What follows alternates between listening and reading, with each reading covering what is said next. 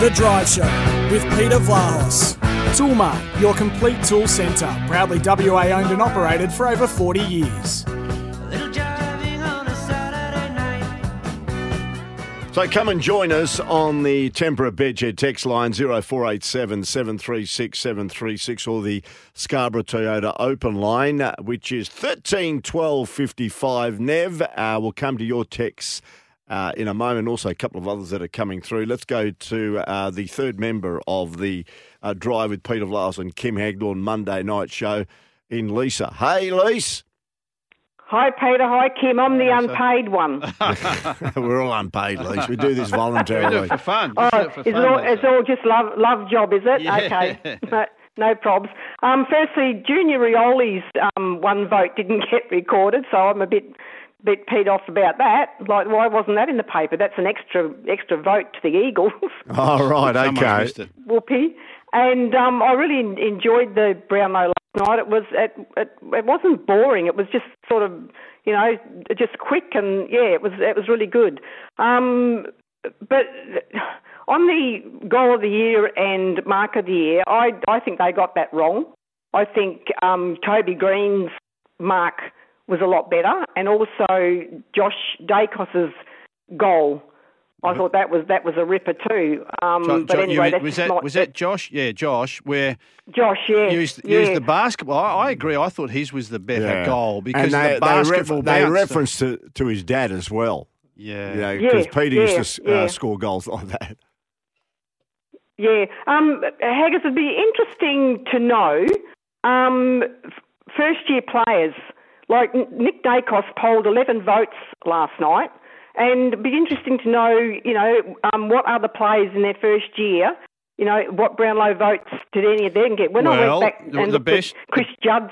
Yeah, the best I can do, and you triggered me to do this weeks and weeks and weeks ago when you said, Lisa, you came on here and said that Nick Dacos was turning in the best first-year season in the history of the universe. And I quickly, words to that effect, I quickly checked through over the next day or so thinking, well, I'm going to see what... Now, Nathan Buckley in 1993, I looked at the Rising Star winners, and Nathan Buckley in his first season of 1993 played 22 games, averaged 23 possessions a game, and polled 14 Brownlow votes with 3 best on grounds. Now, Nick Dacos... Nick Dacos, he didn't get his 14... But it certainly rivals that, I think, of Nathan Buckley, 30 years ago, because Nick Dacos, it was an outstanding season, and you were on it a long time ago, Lisa. Yeah, and just quickly too, can you just let me know why? I know Eagles didn't have a very good season, but Tom Barrass, or Barras, I don't know which one it is. It's like Petraka and Petrarca. Yeah. And Hearn, not one vote. Donuts. Like, I just don't understand. The play was more in the back line when the Eagles played than anywhere else. And I don't know. Yeah. It just staggers me that they never even polled one vote. Yeah, good on you, Lise. Well, I suppose the reason was that they were struggling to get in the top 3 players in most of the games. They were well beaten by a lot of teams, and there were a lot of better players, no doubt, in games of football than maybe some of the Eagles' defence. Even though Tom Barrass played that game, that standout game, where was it, Hags? And was it in the second last game of the season? It was very late in the season. Yeah, I think it was the second last game of the season. He had that standout game.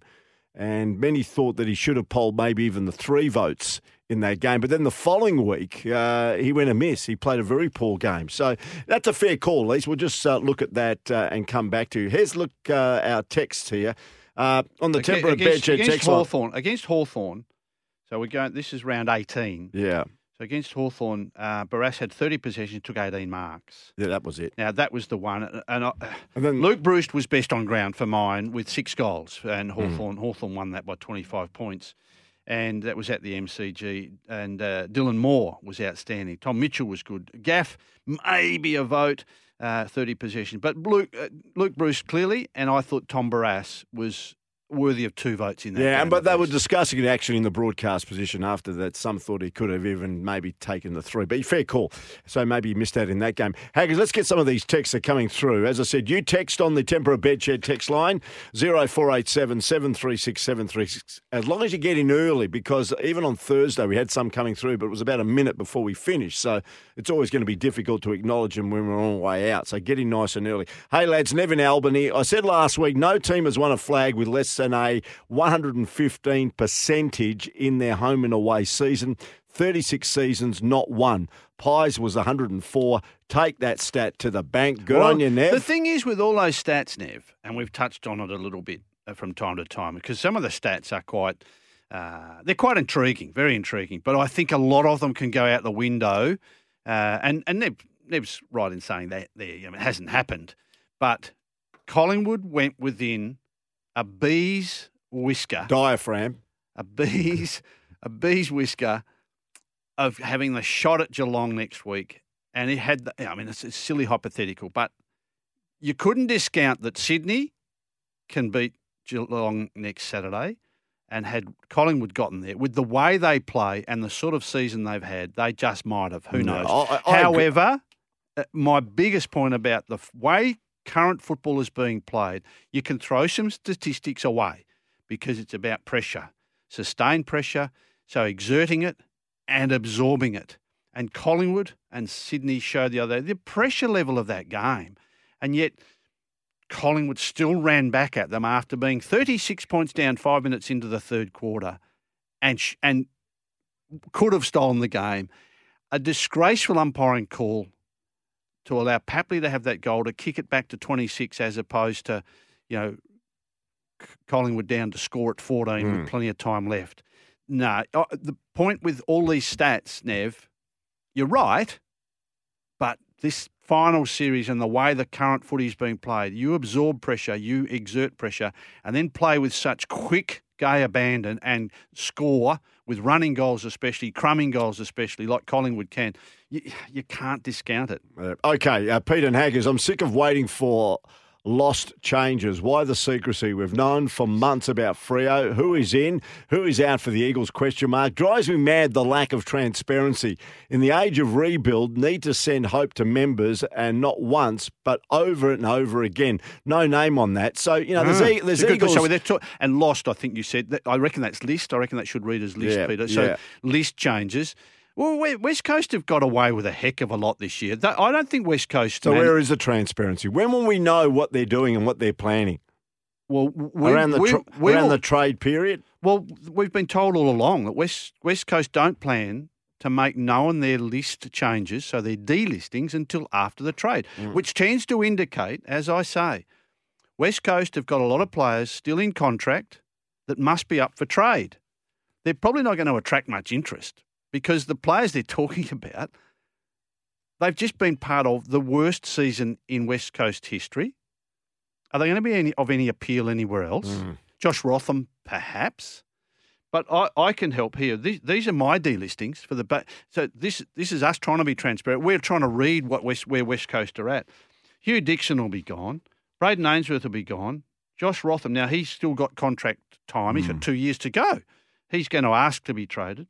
Isaiah Winder, Luke Edwards, Alex Witherden, still with time left on a contract, Jackson Nelson, Patrick Naish. None of them are household names, but these are the boys going to cop it in the neck so that the likes of Jack Redden can play again and probably get $400,000 or $500,000 a year, and he should be playing reserves all year at best. Okay. Hags, let's move on. 0487 736 736, the Tempera Bedshed text line. Pete and Kim, Barras not getting votes for his game against the Hawks beggars belief. 30 possessions, 18 marks, an efficiency rate of 93%, and 10 coaches' votes puts his game in perspective. Kim, did you have Hearn getting votes? Cheers. From Big Al there in North Lake, just on in that game, because Hearn was good in that game as well against the Hawks. Hearn had a couple of games where, I thought it was worth a 2 or a 1. Yeah. So, however, there's a little bit of bias clearly in that, West Australian bias, and you sort of also at times looked and gave, Shannon Hearn, for instance, a vote, or you had him as your second or third best player, a bit on sympathy because you thought, gee, the poor bugger's tried so hard. Now, the umpires aren't going to give votes for just trying. Yeah.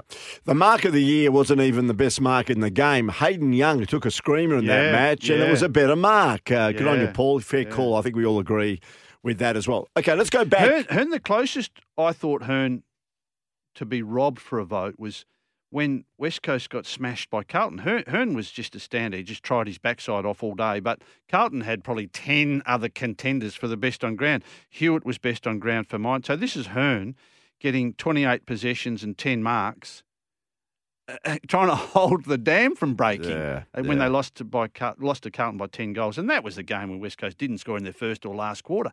You couldn't justify giving someone a vote just for trying and being their best player. Now, Freo fans are just hanging on here, Hags, because we did mention Rory Lobb before the break.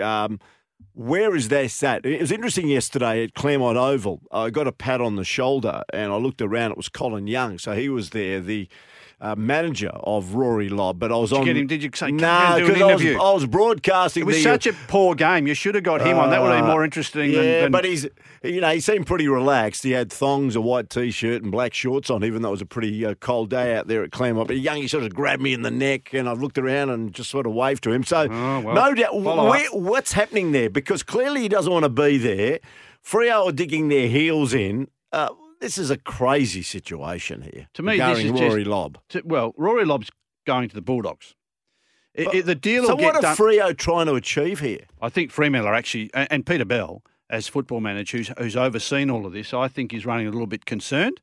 And so this is a bit of a standoff to try and make it look as though Fremantle are not letting all these players walk out easily.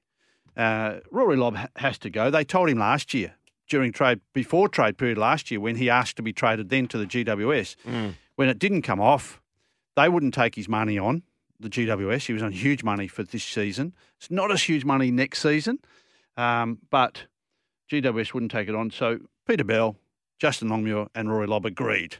Get through 2022, do the best you can for us, help us go as far as we can, and then we'll let you go. Now, this is a standoff because Fremantle are now having a lot of players indicate they want out. There's some concerns at Fremantle. Now, Peter Bell called an urgent meeting last Friday morning for all Fremantle contracted players. No exceptions. Turn up. And then when they were all inside the lecture theatre, said to them, if any more of you blokes want to leave, I need to know by the end of business today so that we can make some decisions of whether we want to keep you or whether we're going to help you go. But clearly, Fremantle management is tired of the amount of players who are indicating, I want to go. Now, I'm told Rory Lobb didn't go to that meeting, refused to go, but two other players didn't go that are in contracts. Remember, it's only contracted players. So this is not Akers, it's not Logue, who we know are going elsewhere, Logue to North Melbourne, Akers to Carlton. That's a lock, that's confirmed, but they're uncontracted players. The contracted players, there was two more that didn't turn up last Friday because they intend to ask to be traded. So there's some 6 or 7 players from Fremantle. That's amazing. It's mind-boggling. Just quickly, we might have to get Peter Vashby in, fellas, because he'll be waiting for a while if we take a break. Pete, just before we go to the break, thanks for joining us on the program and giving us a call on the Scarborough Toyota open line 13 12 55. Go ahead, Pete. Hello, Peter. Go ahead, Pete. Just wanted to talk about people missing out on votes. All year, Brayshaw and Sarong, at the end of every game that Freo played, just about, they couldn't split them. They'd say, well, we're going to give it to Sarong, or, we think Brayshaw was a bit better. Surely Sarong deserved more votes than he got last night. Well, I didn't have him as such. I didn't have Sarong for many votes at all, to be honest, Peter. I